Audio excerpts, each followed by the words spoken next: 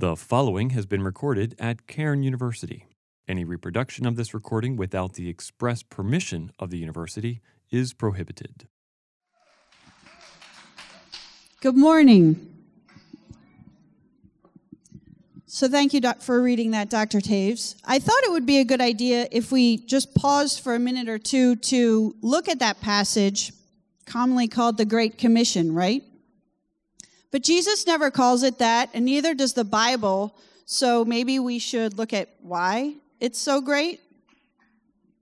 It's just, a question I had. So I was reading through some of Matthew this weekend preparing for this, and a couple things stood out to me about this passage. So Matthew's crafting his narrative here, and this passage is one of the only things that Jesus says in the book of Matthew after he is raised from the dead. He only appears to Mary Magdalene and the other Mary, one of my favorite titles, at the beginning of the chapter, and then he appears to the disciples in Galilee, and this is all that's recorded that he says to them. So that's going to have a significant weight in the narrative, yes? And then the content of this passage is a total shift in the game plan from something that Christ said earlier in Matthew in chapter 10, where he tells the disciples to only go to the Jews. And so Matthew ends his book with a change and a commandment from the lips of Jesus to go and preach the Gospels to all the nations and make disciples and baptize them, not just the Jews anymore, which is good news for us Gentiles, right? And then, this is the end of the book of Matthew, literally the very end. So in your English comp classes, you're learning that when you write something, the end is really important. I like to call the conclusion the "so what, who cares" paragraph. If it's no good, nothing in there is good. So Matthew ends his book with this massive statement, and the implication is, okay, Christ is risen, he's all-powerful, go and make disciples. And that applies to all of us as well as the 11 that were there worshiping him. So fast forward 2,000 years later, and these people here are living their lives the way they are as a result of their parents being employed in fulfilling the Great Commission. And so we have Kayla, Han, and Kirk this morning, whom I'm going to let introduce themselves. And here are the rules. You get 3 sentences or less to tell us about yourself and your background. Go. Okay. My name is Kirk Andrews. I was born and raised in Bolivia in South America in really high mountains. I'm counting your sentences. Yeah. And then my parents worked with the Quechua people. My name's Han. Hello. I lived in Korea for 15 years, never left the country, then moved to Kenya with my parents. My parents actually served in Uganda, but I attended boarding school in Kenya. And my parents, my mother served as a nurse, and my father served as a construction director. So. Hi, my name is Kayla Boykert, and I was born in the Philippines. My parents were missionaries there for about 10 years, but I only lived there for 7. And then we moved to Thailand after the tsunami, and I lived there till I was 15, and my dad is from Switzerland, so I have 3 different countries that kind of play into my life. And my name's Dr. Mellon, and I grew up in France. And my parents still live there, and it's awesome to go back there. So one of the peculiarities about missionary kids or third culture kids or international kids is that we are not missionaries in the common sense of the word, but we have a window from our life experience into missions work, whether it's full-time, overt Christian service or tent making or service to the missionaries. And so I want to ask, I have several questions to ask you, and I want you to speak, please, out of your experiential observations. Okay? So, what does gospel work look like in the different country that you came from? Kirk, you want to start us out on that one? Okay. So there's a lot I can say. Sorry, I'll keep it short. I think first, gospel work always looks like being a learner and a servant. Specifically in Bolivia, one of the things I remember from my parents' ministry is going out to, like, way out in the middle of the mountains. And my parents would take other missionaries. We would always do this as a team. And we would go visit already established churches and Christian communities. And the Quechua people are very much a communal society. So what you do with them a lot of times is you get to the end of the road and you hike back in, and then they're back there in small towns, and you know, they're out in the fields, so you pick up a pick and you go out and you live life with them. You dig up a field and it's going to be full of rocks, and that's just, you know, one of the things you can do. It's always been doing the things that you can do to serve alongside people. And in that, God opens up these tremendous opportunities to speak into those lives. So that's what I saw a lot of. To speak about a Korean church, I'll say among the Gospels, there are a lot of miracles happening, and sometimes some churches do tend to emphasize on that, which could lead to a lot of dangers, because not only like miracles is only happen only by like selections of God, and also kind of wanting that makes our faith become conditional. And I think this is not only like an issue in America but also in Korea. It makes like, oh, if God like makes miracles, for example, like success in like interview, or like have good grades in exam, or just like something materialistic, then I'll give my faith. It's really like kind of sad to like see such stuff rather than just believing all the works through the pressure and the struggles. And that also leads to lack of logic and superstitious faith. Koreans, I remember myself asking to my pastor about certain verses that I could understand, and one sentence that I heard was that you lack faith. And that's a really harsh thing to say, and that just made me pray only rather than seek for a more logical sense of it. So, yeah. And I would add to that, certain techniques for spreading the gospel work well in some cultural contexts and not in others at all. So I distinctly remember as a kid, my dad realizing that street evangelism is a no-go in France, because that's a total invasion of someone's personal space.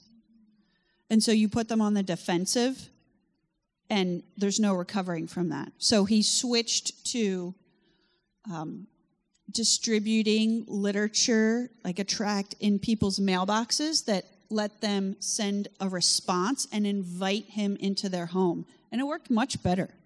So 10 years took him to figure, and he's not dumb. It's just you come from one mindset and you have to learn the next mindset and what's going to speak to those people. Good. How is the church different in other countries? So I actually talked to my mom about this weekend because I was trying to remember what was so different about the church overseas. But something that we really talked about is in Thailand, they have a king, and so the king is someone that's very highly respected and looked upon. And when you respect the king, it's not something that you like go to him and praise him and stuff. It's very much, if you were to see the king, you would drop on your face and you would sprawl yourself out because that's how much you respect and you love him.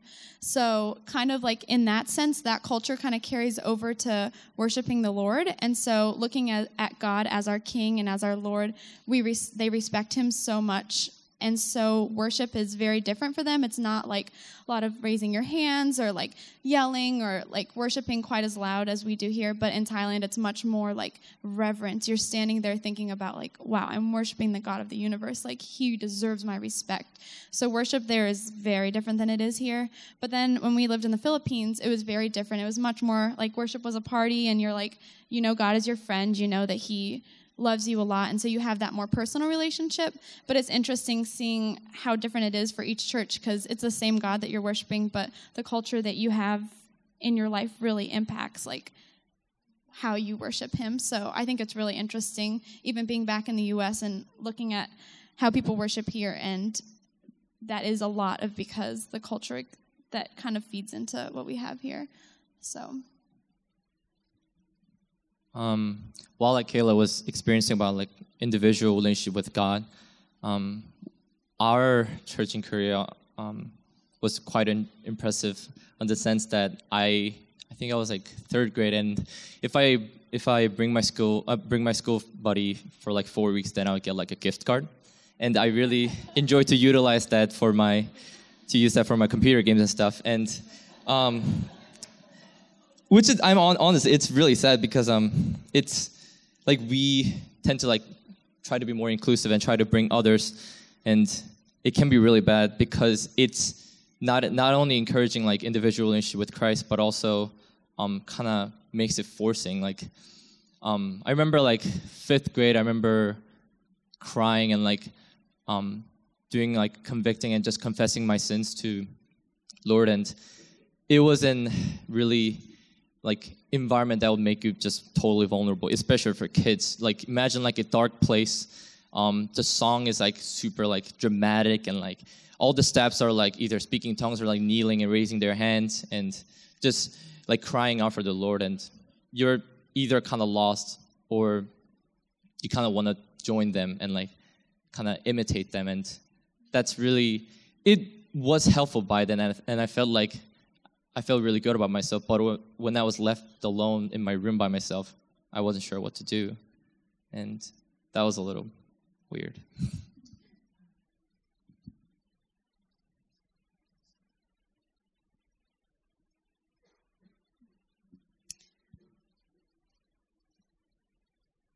Somewhat of a controversial question, potentially. How have short-term missionaries impacted full-time missionaries and their work in your home context? Any takers? Any takers? I can take it. Okay. All right. I think sometimes we've seen a couple times when there have been difficulties with short-term missionaries, but I don't really want to touch on all of the nitty-gritty horrible stuff. Sorry to say that. There are times when I've seen short-term missions be amazing. And that's generally when you do it in the context of coming alongside a long-term missionary. A lot of times missionaries have a really established ministry, and so they're not always able to go out and pursue new leads and things like that. So short-term missions, one of the things that I saw one time was a group of short-term missionaries came in, and they developed friendships with some university kids. And they did it by playing soccer. And then through that, it opened up this whole avenue of a new ministry for long-term missionaries to really pour into. So it can be stuff like that, which is really cool. So short-term missions, I think, in my opinion, are very important for the people going on the missions trips, because I think when you're going on that mission trip, you're getting a whole new perspective on your life. And I think literally everyone should go on some sort of short-term mission, because it really opens your perspective to see that there's a whole new world out there. In the aspect of thinking in the home country, if it's helping much, yes, it is. Kind of like what Kirk was saying, you're really encouraging the missionaries that are there, especially because I know when I was there and we had short-term missionaries come, they'd always bring us Reese cups and cereal. So, like, it's encouraging for us because we don't get those American things, and it's good to have some encouragement from people coming over. But if you're only there for a week or two, I think often it can cause good relationships to start being built, but then you leave, and then you leave those people, and they're kind of left wondering, like, where they went and stuff. So I think that the missions themselves are really important, and I know even for my mom, how she became a missionary is through a mission trip that she had for a week, and she realized her passion for serving others, and then she decided to go back. So I think it's really important to do it, but it's important not to become prideful and think, oh, I'm going on this 2-week mission trip, I'm going to change the world, because you might change someone's world for a week or two, but then when you leave, you leave them behind. So I think it's really important to have, but the impact that you're actually having in a week isn't a huge amount. Agreed. I think one of the most, to go along with everything that's been said, one of the most important things that we need to remember anytime we engage in short-term missions is that we don't bring the Holy Spirit with us. He's already there. He's already doing things. We just participate for a short while and then back out again. So instead of coming into a situation and the work beginning when we get there, it's a partnership with the people who were already being impacted by the inner work of the Holy Spirit and potentially the missionaries there full time. An example of how this has really impacted my life is, so when I was 6, I went to camp in the summertime, and I was 6, and it was a 3-week camp, and I didn't make it. So they had to call my dad and say, can you come get little Brenda? She cries all the time. So he came and got me. And then since it's my dad and this is his personality, he decided to fix this problem. He was going to run the camp. And he ran the camp for the next 27 years. So the way this whole thing was set up is that for 2 weeks in July, all these short-term missionaries would come over from the States, and we would have English camp. So we would have class in the morning where we learned how to read and how to write and how to spell and some history stuff. And that's where I learned about the Declaration of Independence and the Pilgrims and like all this stuff you don't learn in French school. And then in the afternoon, we would play violent games. And then we would have Bible blast at night. And so the whole thing was a mixture of education in the language that we weren't getting educated in during the school year, theological formation, and fun. And the entire thing for 20 plus years was staffed by short-term missions. Somebody would come and teach every morning to, teach spelling for 2 weeks, or cook in the kitchen for 2 weeks, or do Bible blast for 2 weeks, or play instruments. And so it was a really effective tool, but it was so because the Lord was consistently at work throughout those decades, and there was enough management on the ground that the short-term people were effective in their given roles. It was so much fun. And then when I went to boarding school, those people, the people I was at camp with, were half my class. We were a disaster. And And yet the only reason I could go to and switch to an English-speaking school is because I had been educated in English a lot through this English camp. And that's a fairly common missionary kid experience in Europe. So, next question.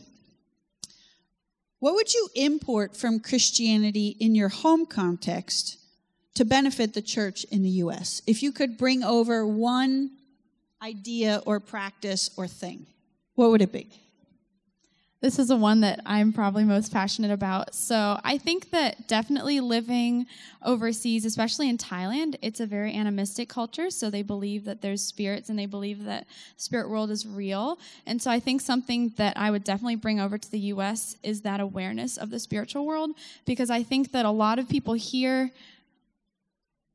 believe that there is a spiritual world, but they kind of just believe that it might be like angels and, God and the spirit and stuff, but they don't believe that there is a lot of spiritual warfare going on and a lot of battles that are constantly going on in our minds and around us, and that Satan is really at war for our hearts because we're believers. And so I think that bringing that over would be really important to me, just because I saw in the church there how important it was for them and how aware they were of it. Not even that it was their top priority, but that they knew that it was something that impacted them daily, and especially because there were so many beliefs that the spirit world was real.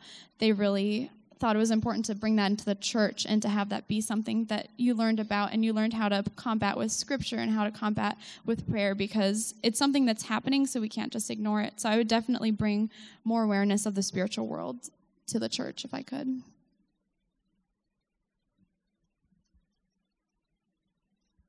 I'll say in Kenya, there are at least a place I lived in had one church around, and whereas in America, I remember when I was a freshman, I remember getting a church list that I can go to. There's Spanish church, Korean church, so many different kinds of church, even mega church. And I feel not only having a good relationship with church, but also having even a smaller group where you can not only listen but also get to participate.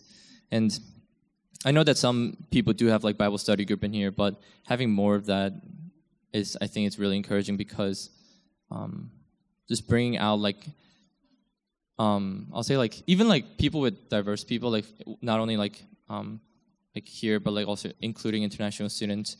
I think that's honestly can be an indirect experience of missions, and know how it feels to just be in that field and know the struggles and stuff. So yeah. Let's see.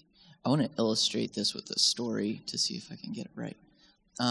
So one of the things about Bolivian culture, especially the Quechua culture, is that they're very community-centered.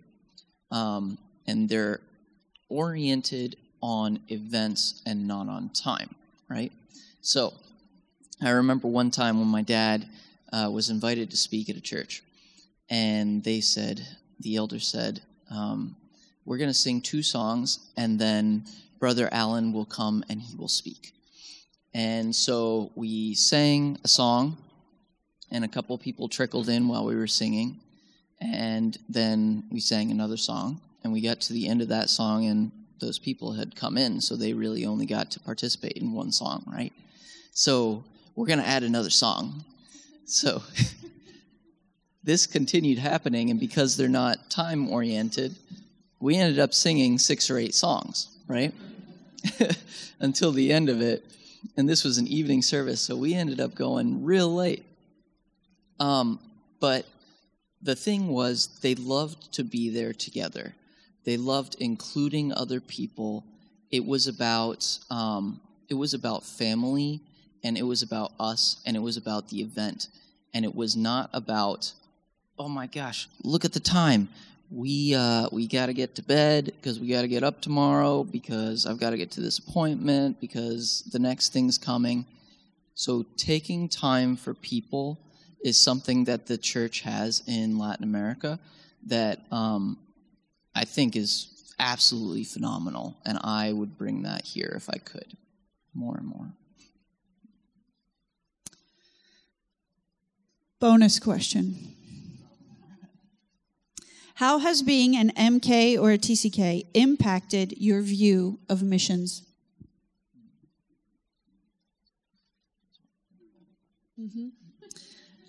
How has being an MK or a TCK impacted your view of missions?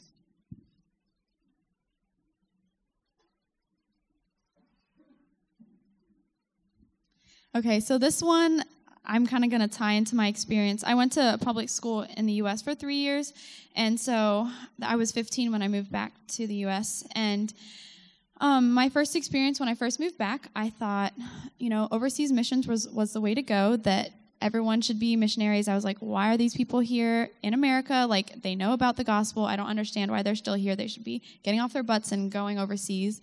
And so I came in with a very closed worldview and thinking, like, that missions was the only way to go. And being at a public school for 3 years, I was able to see how much pain and hurt there was in the U.S. as well. So I kind of like did a 360 almost. I was able to see that there was a lot that needed to happen in the United States and that, people needed to get pushed to do.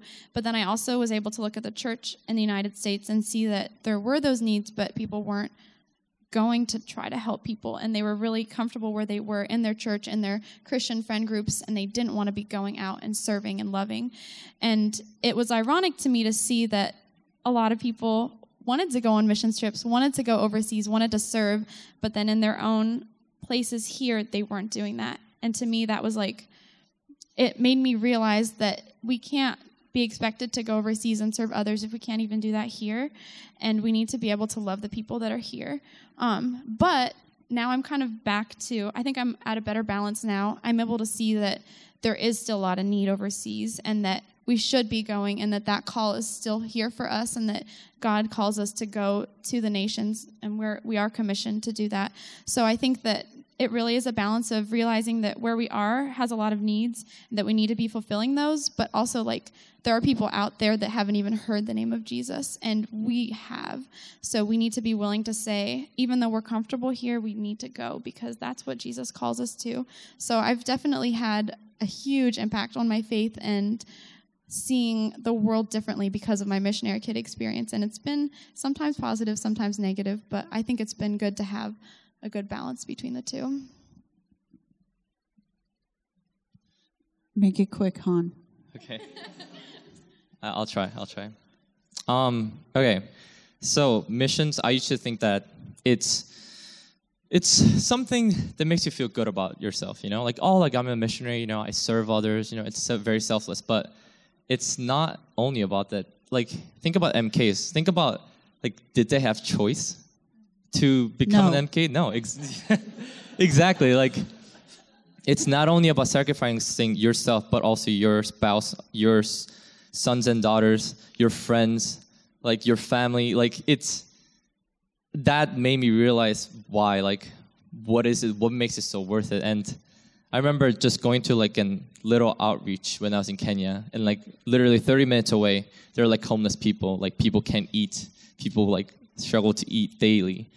And through that, it's just, and also not only that, even terrorist attacks, in airports, just robbery and just so many stuff going on. And it just makes me realize how desperate the world needs God, and how not only is it worth it for His plan, but also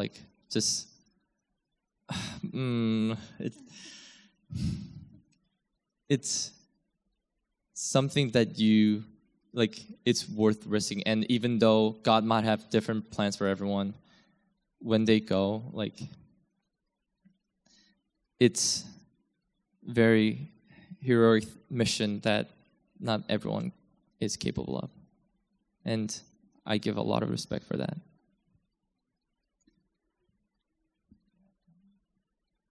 Do you want to pray? Great. All right, let's pray. Dear Lord, I thank you so much for this time that we can all get together and just be together as a body worshiping you, thinking about missions.